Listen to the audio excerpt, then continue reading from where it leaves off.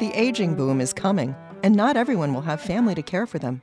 I'm Dr. Lynn Pasquarella, president of the American Association of Colleges and Universities. And today on the Academic Minute, Christina A. Mair, associate professor of sociology and gerontology at the University of Maryland, Baltimore County, explores how to prepare for this hurdle.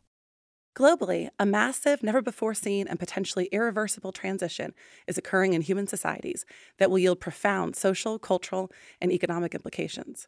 People across the world are living longer than ever before and having fewer children than any previous time in human history. As a result, the age composition of the global population is going to flip dramatically. Although we currently have twice as many people under the age of 15 compared to those over 65, the aging population is going to boom, with older adults outnumbering infants, children, and teenagers by 2060. This change is absolutely unprecedented, and we are not prepared. Furthermore, many of these older adults will also be unpartnered due to never marrying, divorce, or their eventual widowhood. These three intersecting trends of high longevity, low fertility, and low partnership will culminate to produce a growing global population of people who are both unpartnered and childless. This group is sometimes referred to as kinless. So-called kinless older adults will be particularly vulnerable in this aging boom because, across the globe, current models of society privilege people who are married with children.